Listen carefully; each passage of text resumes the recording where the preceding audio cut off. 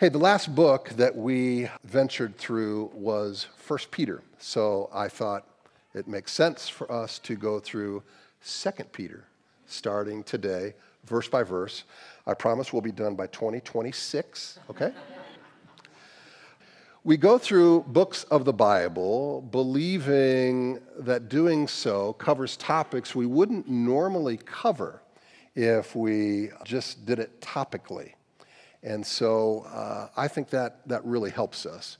We go through books of the Bible verse by verse because we believe the Bible to be God's revelation to mankind. Paul wrote, "All Scripture is breathed out by God and profitable for teaching, for reproof, for correction, and for training in righteousness, that the man of God may be complete, equipped for every good work." Well, what that says to us is that the Bible tells us what to believe and what not to believe, and it tells us how to act and how not to act, right? And so that's the power of the Word of God. That's the benefit of us going through the Bible on Sunday mornings. When my brother graduated from college, he moved to Washington, D.C. and was a congressional intern. This allowed him to come in contact with Ralph Nader. Nader was a leader of many causes, including changes in the Federal Trade Commission. Perhaps most famously, he was a presidential candidate, and he was a consumer advocate. And if any of you ever owned a Ford Pinto or Chevy Corvair, you probably didn't like Ralph Nader because he basically was responsible for getting rid of those cars because they were unsafe. Now, we currently have numerous organizations that help us as kind of consumer advocates. You know, I like Consumer Reports, and I'll get the reports if you want to buy like a refrigerator or something. You know, it'll tell you, this is the top one, and these have bad repair records, and they'll give you those kind of ratings on just about anything. But what does the church do to keep people from getting a lemon when it comes to Christianity? How do we keep from getting swindled? You know, there's a plethora of claims on the religious market. You got all these different religions. Everybody's making a truth claim. Well, logic tells us not every truth claim can possibly be true, right? How do you know? I mean, some traffic in false claims. How can you tell the genuine from the fake? Well, one of the reasons that Peter wrote 2 Peter was to recognize falsehood and also to encourage the believers that he wrote to spiritual maturity. Now, there were people in Peter's day who trafficked in kind of an early form of Gnosticism, which means to know. And it said that the spirit was good and the material world or anything physical was bad, was evil. So they perverted grace, practicing their version of the Christian life. They said, do what you want in the physical life.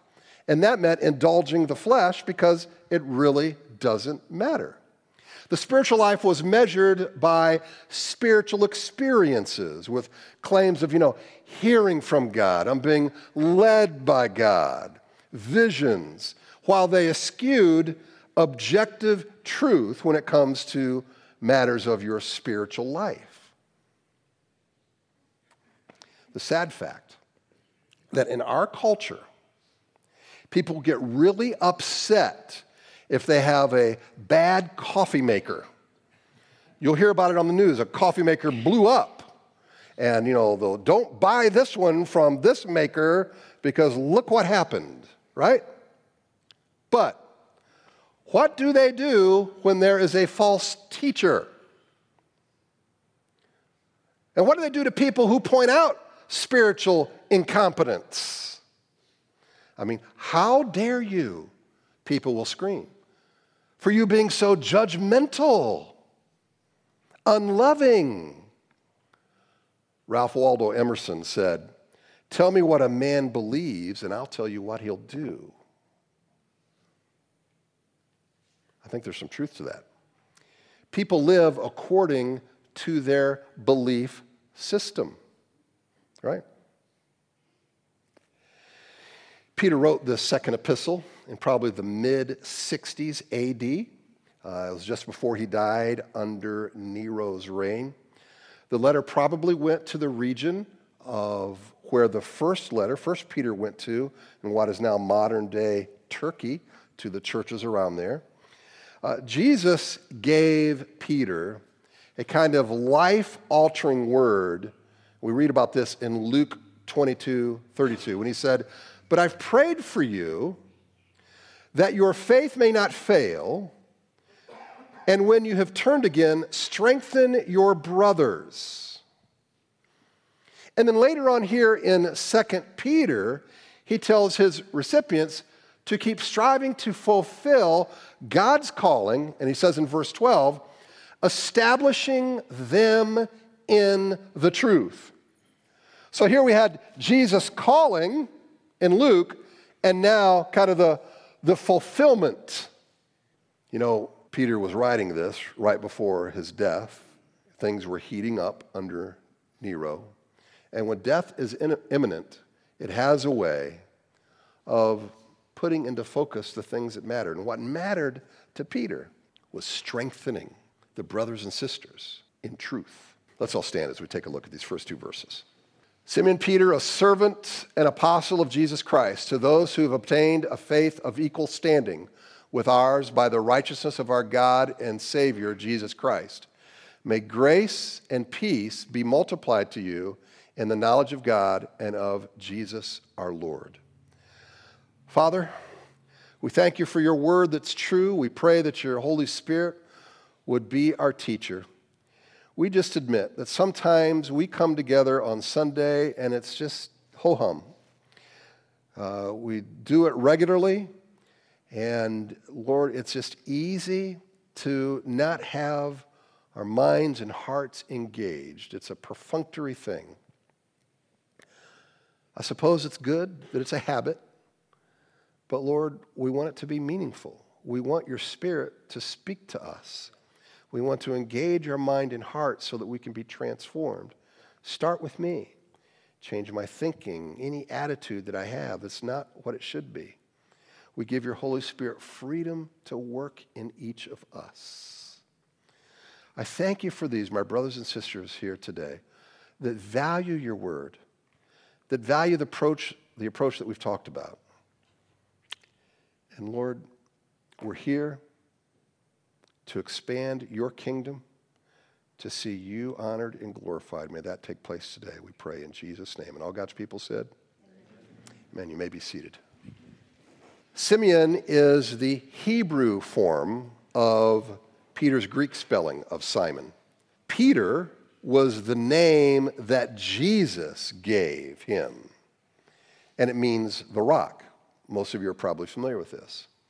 Now, why does he use both names? Some think maybe it's because Peter is drawing a contrast between how he started as Simon or Simeon, and now here he is as Peter, a rock. Understand that when Jesus said to Peter, "Upon this rock I will build my church," I think that Jesus was speaking of Peter's confession that Jesus was the Christ, the Messiah. The rock was not so much Peter as it was the confession concerning Christ. Peter's proclamation on the day of Pentecost makes this point. Let all the house of Israel therefore know for certain that God has made him both Lord and Christ, this Jesus whom you crucified. So Peter went from denying Christ 3 times to proclaiming Jesus was none other than God, the Messiah. And the Holy Spirit used that message to bring about 3,000 people as new followers of Christ. Peter. Now, how does Peter describe himself? Well, if you and I were writing a resume, I doubt that any of us started with Joe Smith, I'm a good servant. I'm a slave. That's usually not how you'll start, right? That is something so foreign to us. But it signifies that Peter was under the authority of Jesus Christ. He was honored to have his will in submission to Christ. Unlike Frank Sinatra, I'll do it my way, Peter is saying, I'll do it his way. Peter went from being a disciple jockeying for position, as the disciples were in the Last Supper, well, I think I'll be first in the kingdom, blah, blah, blah. He went from that to being a disciple relishing in his will, being submitted to Christ. You want to know one mark of spiritual maturity? It's a person who is not grabbing for the lead. It's not thinking I always have to be the man, right? It's not going for the headlines. A mature follower of Christ wants Jesus famous, not himself. And by the way, Peter was in a good crowd with this.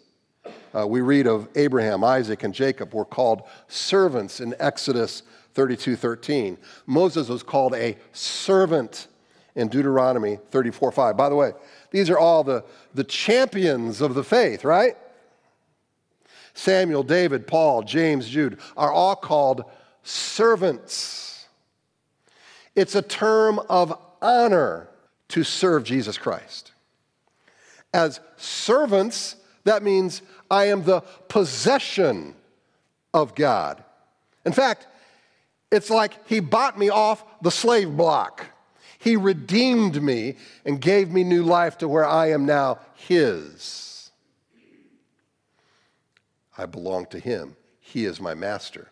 I have no right to claim my will over his. Really, the Christian life could be reduced down to daily operating with his will being over mine. Isn't that our daily struggle? Our flesh is always wanting our will to be done,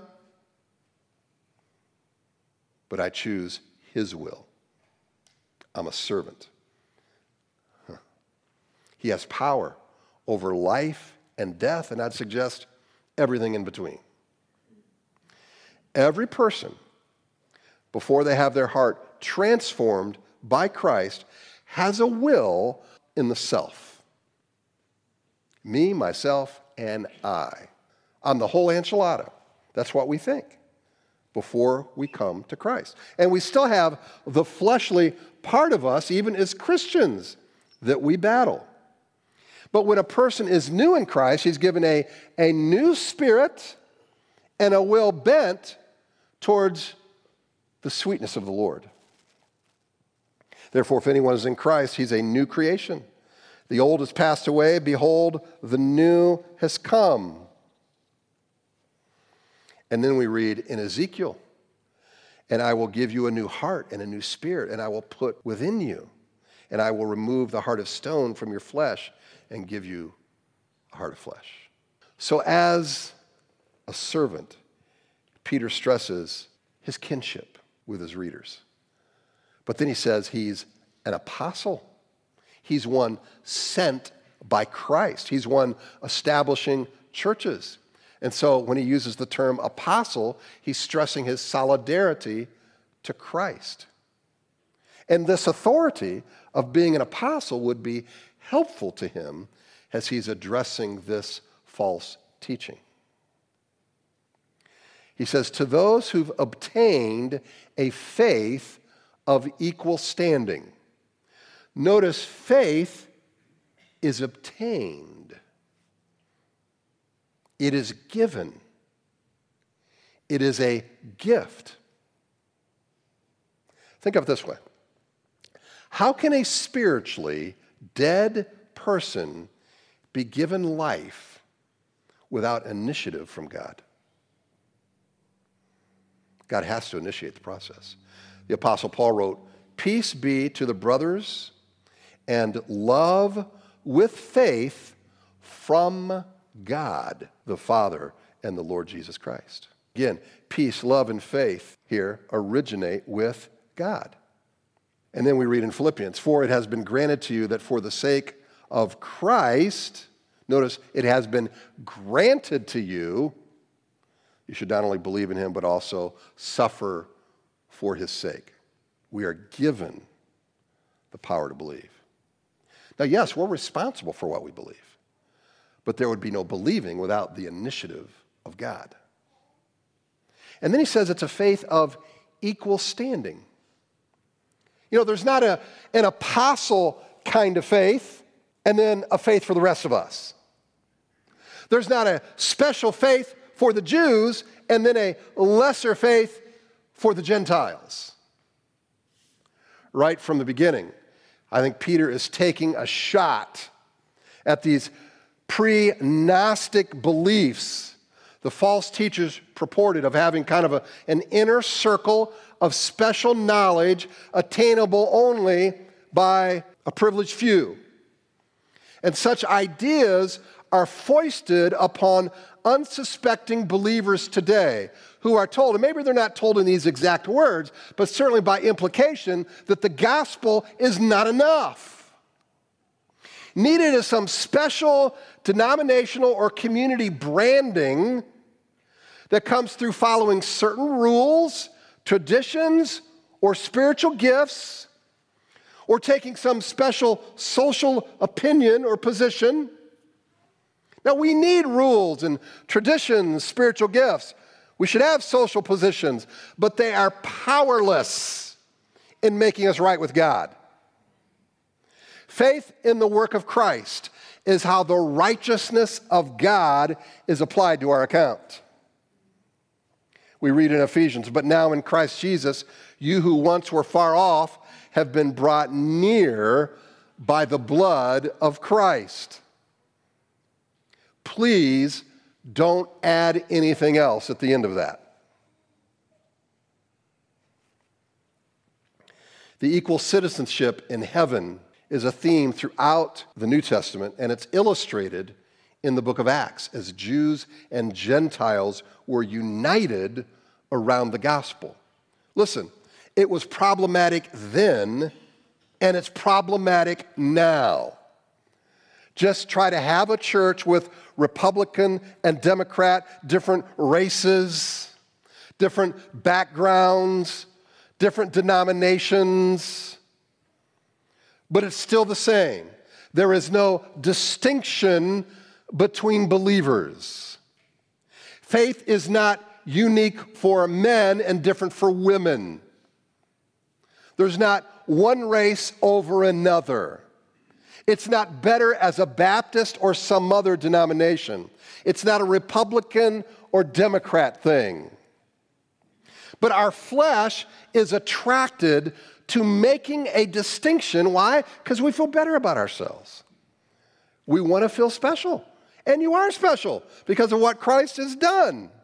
But it's his doing, not ours. But it's the false teachers who utilize this, I guess you could say, this insecurity, this fleshly desire that we have to be superior to another. They would create doubts in others and then sell them, a kind of special access through visions and experiences. Christians have been given equal rights of citizenship in the kingdom of God. Now listen, I know I stand up here every week and I give you a message. And in maybe it's not so much now because there's been so much crap that's gone on in churches, but pastors used to be esteemed. And there have been cases where people will put pastors up on a pedestal. But I'm telling you, I have no special access that you don't have, right? I don't have this red phone at my house that I can get a hold of God that you don't have, okay? I have to put my pants on the same. I struggle with the flesh just like you do. Just ask my wife. But some people can't, they want to idolize people, whether it's an apostle or a spiritual leader. Please don't do that. Because what it does, it diminishes what you have. It diminishes what God has done in your life, of your position in Christ, because it's no different than mine. Now, I may have responsibilities that you don't have, doing what I'm doing, but you have responsibilities I don't have. But that doesn't make you better or me better, right? So our faith is precious in the eyes of God, just as the faith of the apostles were. Why? Because our foundation is the same. It's Christ. And he says, by the righteousness of our God and Savior, Jesus Christ. Now, the grammar clearly indicates that God and Savior are referring to one person, and he tells us who that person is. It's not referring to two people. The Greek construction has only one article before God and Savior, and it's Jesus Christ. Making it clear, Christ is God, Christ is Savior. And Titus 2:13 makes the same point. Waiting for our blessed hope, the appearing of the glory of our great God and Savior, Jesus Christ. Again, Christ is both God and Savior. Hebrews 1:8 says, but of the Son, he says, your throne, O God, is forever and ever. The scepter of uprightness is the scepter of your kingdom. Christ is addressed as God by the Father. Because of the preciousness of the Son and his righteousness, all who partake of Christ enjoy equal access to God. Now listen, the issue is not our starting point. It doesn't matter how much you know about the Bible before you come to Christ. It doesn't matter what sins you did before you came to Christ, because your standing with God is going to be the same. Now, it'll matter in terms of maybe issues you have to go through. I don't mean to make a light of hurts that you might have in your life. But the point is, your standing in Christ is the same. The issue is not our starting point. The issue is the power of the righteousness of Christ and our standing in him. Paul wrote, God chose what is low and despised in the world, even things that are not, to bring to nothing things that are, so that no human being might boast in the presence of God. And because of him, you are in Christ Jesus. You became to us wisdom from God, righteousness and sanctification and redemption, so that as it is written, let the one who boasts, boast in the Lord. Peter speaks of three spiritual possessions or commodities.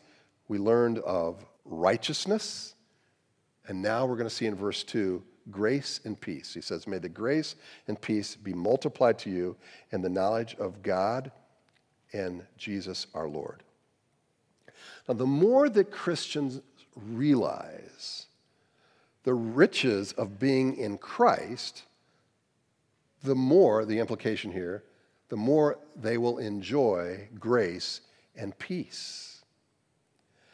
Notice Peter says these blessings are increased through the knowledge we experience in our relationship with God.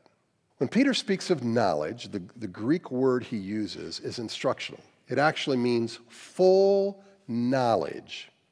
It's not an academic term. It's not a theoretical knowledge. He's not saying if you know all of the facts, if you get your facts straight, change is guaranteed. Now, you need to know the facts. There's nothing wrong with the facts. He's not eschewing intellectual knowledge. Please understand me here. But he's saying the knowledge I'm speaking about now is more than that. It is experiential. It is personal. It is an applied kind of knowledge. Again, I need the facts, but I need more than that. You know, I can know the facts about my wife that help me to love her. I need the facts, but I need more than that to love her. I need to walk with her, talk with her, pray with her, experience downs, lows, and highs with her, so that my love goes beyond knowledge to something personal and intimate. That's full knowledge. So there's a full knowledge of Christ. In other words, I have depended upon him in trials, and I have found him faithful. I've been hurt. You've been hurt, but we find him soothing. We've been doubtful, but he gives us hope. We've been fearful. I've been fearful. I've been wobbly on my feet, but he helps me stand straight. I've experienced his care, so have you, his direction, his touch, and when that happens, peace and grace are understood in a deeper way. Tomorrow I go to spend the morning with a dear friend and one of our missionaries that I traveled to Beirut with. Keith Rasher has been given a week to a month to live because of pancreatic cancer. And I can tell you this, knowing Keith, that there is a grace and peace you read about in books. And you can agree with what you read. But then there is a grace and peace that comes when you stare in the face of death. And I guarantee you that the grace and peace through the valley of death is deeper than just an intellectual affirmation or study of the Greek words. Nothing wrong with that, but that's just a place to start. These experiences for Keith and experiences for the rest of us. I've seen it with a multitude of others that go through severe crisis. This produces a greater faith, not because of a mystical experience, but I would suggest to you it starts with an actual incarnation in a smelly manger with a God-man who walked the earth for 33 years. In other words, we have an embodied faith that interacts with the physical world. That's the world we live in that we don't have to avoid, we don't have to ignore, we can face with all of its pain, with all of its messiness, and find grace and peace. Now, yes, there are forces that work against us in experiencing this deeper peace and grace. One of our culture's main emphasis, especially when it comes to religion, is this non-objective spirituality. Some call it mysticism, some call it intuition, and to be fair, I think there is a kind of intuition, mysticism, where maybe the Spirit is speaking, so I don't want to just cast it out to the side. But the point is that our culture has been obsessed with listening to yourself as the key to spirituality. And you can map out the philosophical roots of this, but the bottom line is that humans love and deify themselves when they reject God. And that's what's happening. In a move sure to frustrate any enchanted princes cursed by evil witches, the National Park Service issued a warning in October 2022 to warn people against kissing, licking, or making any kind of oral contact with toads. Apparently, the Sonorian desert toad, also known as a Colorado river toad, secretes a white milky substance called bufotenin, which scientists say can act as a hallucinogenic. This has prompted a series of celebrities who have talked about ingesting the substance as a way of inducing a psychedelic trip. Through exaggeration and repetition, the idea is morphed into the possibility that someone can get high simply by licking one of these toads. Now, I am not the smartest man, okay? But if people can lick toads to get high, does it surprise anyone that humans can be misled by false promises, false teachers, claiming spiritual ecstasy by a spiritual wingnut? No, nothing surprises me because people lick toads. Okay? Once you throw objectivity about God and spiritual things out the window, we are subject to just evaluating the experiences through degrees of pleasure. I cannot stress this enough. I've given this illustration before, but I think it applies here again. Is that I read an article years ago of our own Brad Pitt from Springfield. Grew up Southern Baptist, would go to revival meetings, and he talked about, the preacher on the stage, running about the stage, and it was so exciting, and yelling and screaming, and he'd hear the music, and it'd be rousing. He goes, now I realize I just don't need that. I don't need this artifact of God. I can just go to a rock concert. I go to a mosh pit, and I get what? The same feeling.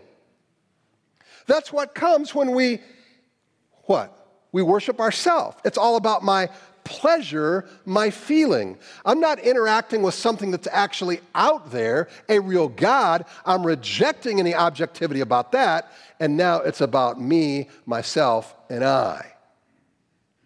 Now listen, I'm not just jumping on Brad Pitt. This is rife even within our own camp. People just want to be pleased while they check their brain at the door. Our faith in Christians is not based on imaginary feelings, but an objective, historical, revealed, rational truth from God revealed in Christ in the Scripture. Most who traffic in religion and spirituality today replace religion with experience alone, and then the line between truth and lies are erased. Yet Peter points to grace and peace as being realities. Why are these realities? Because they're based on a genuine relationship with a God who really exists, who sent his Son who really existed, and who forgives real sin. I trust in Christ because he died a real death and rose not from a metaphorical or imaginary grave, but an actual one. My faith is contingent upon objective historical realities that were in space and time, not non-objective experiences.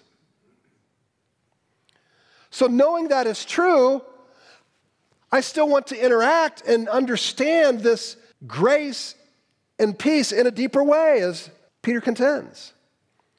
So how then is my knowledge about Christ, how's that deepened? How's grace and peace experienced? Well, I think it starts by understanding that we have to run to Christ and be honest in our pain, right? And the more we do this, the more we realize his sufficiency. I recently met with another man who we talked about marriage, and the talk was, you have to deal with a lot of disappointment in marriage. And this is not against my spouse or any other spouse. It is the temptation we all have that we just kind of connect our umbilical cord into another spouse, and we expect them to be our life force. We expect them to meet our every need and to meet needs that only God can meet in us. And what happens when we do that? We get disappointed. And so what do I do with disappointment? With a person that I love dearly? Again, it's not her fault, it's my fault. Because I have expectations that are unrealistic. And so do you. What do we do with this? Well, I can just tell you that in some of my devotions, if you were to read them, which I hope you never will, but there's confessions of, this kind of struggle. And I'm arguing with God. I'm trying to get my will to submit to his. I'm trying to love when hurt. I'm trying to obey God in the midst of when I don't get all my needs met. I'm trying to do this when things don't work out the way I want. And yet there's a God who's there, who's requiring me, asking me to serve him. How do I do that? I don't have some special secret potion. I'm just trying to be as honest as I can and allow Christ to enter in at those moments, and I find him doing some of his best work. In his book, The Pressure's Off, psychologist Larry Crabb, who's now passed away, uses a story from his childhood to illustrate our need to delight in God through adversity. And I'll just read what he wrote. One Saturday afternoon, I decided I was a big boy and could use the bathroom without anyone's help. So I climbed the stairs, closed and locked the door behind me, and for the next few minutes felt very self-sufficient. Then it was time to leave. I couldn't unlock the door. I tried with every ounce of my 3-year-old strength, but I couldn't do it. I panicked. I felt again like a very little boy as the thought went through my head, I might spend the rest of my life in this bathroom. My parents and likely the neighbors heard my desperate scream. "Are you okay?" Mother shouted through the door she couldn't open from the outside. "Did you fall? Have you hit your head?" "I can't unlock the door," I yelled. "Get me out of here." I wasn't aware of it right then, but Dad raced down the stairs, ran to the garage to find the ladder, hauled it off the hooks, leaned it against the side of the house just beneath the bedroom window. With adult strength, he pried it open, then climbed into my prison, walked past me, and with that same strength, turned the lock and opened the door. "Thanks, Dad," I said, and ran out to play. That's how I thought the Christian life was supposed to work. When I get stuck in a tight place, I should do all I can to free myself. When I can't, I should pray. Then God shows up. He hears my cry, "Get me out of here, I want to play," and unlocks the door to the blessings I desire. Sometimes he does. But now, no longer 3 years old and approaching 60, I realize the Christian life doesn't work that way. And I wonder, are any of us content with God? Do we even like him when he doesn't open the door we most want opened? When a marriage doesn't heal? When rebellious kids still rebel? When friends betray? When financial reversals threaten our comfortable way of life? When the prospect of terrorism looms? When health worsens despite much prayer? When loneliness intensifies and depression deepens? When ministries die? God has climbed through the small window into my dark room, but he doesn't walk by me to turn the lock that I couldn't budge. Instead, he sits down on the bathroom floor and says, "Come sit with me." He seems to think that climbing into the room to be with me matters more than letting me out to play. I don't always see it that way. "Get me out of here," I scream. "If you love me, unlock the door." Goes on to say, "Dear friend, the choice is ours. Either we can keep asking him to give us what we think will make us happy, to escape our dark room and run to the playground of blessings, or we can accept his invitation to sit with him for now, perhaps in darkness, and to seize the opportunity to know him better and represent him well in this difficult world." Amen. End quote. I don't know about you, but that's the type of Christianity I relate to more. I still pray for healing, and I've seen God do it. I still pray for God to intervene and do miracles, and I've seen him do it. And I believe he still can. But I also know sometimes God just wants to sit with me in the dark. And what comes of that is a profound sense of grace and peace, the profundity of which we wouldn't know without the hardship. Let's pray.